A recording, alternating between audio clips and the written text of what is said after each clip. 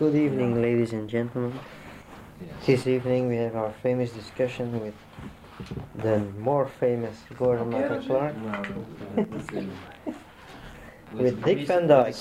After a series of recent setbacks, we are now going to re-examine the problem. Given everybody's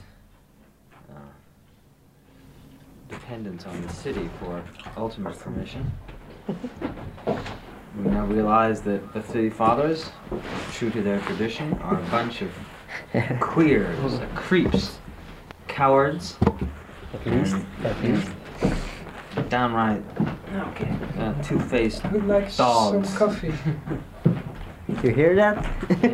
Yeah. Hey, you out there in the city, municipal fathers. Yeah. You also? A little Coffee? bit? Oh, sure, coffee for sure. There's Definitely no coffee. milk? No milk? Is there sugar? Yeah. No milk Oh, today. sugar is fine. That's The cow in Hollywood.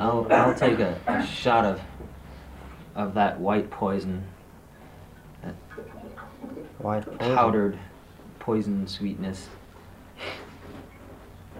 But actually, might as well talk about it with you because you have all the hassles of making this thing happen.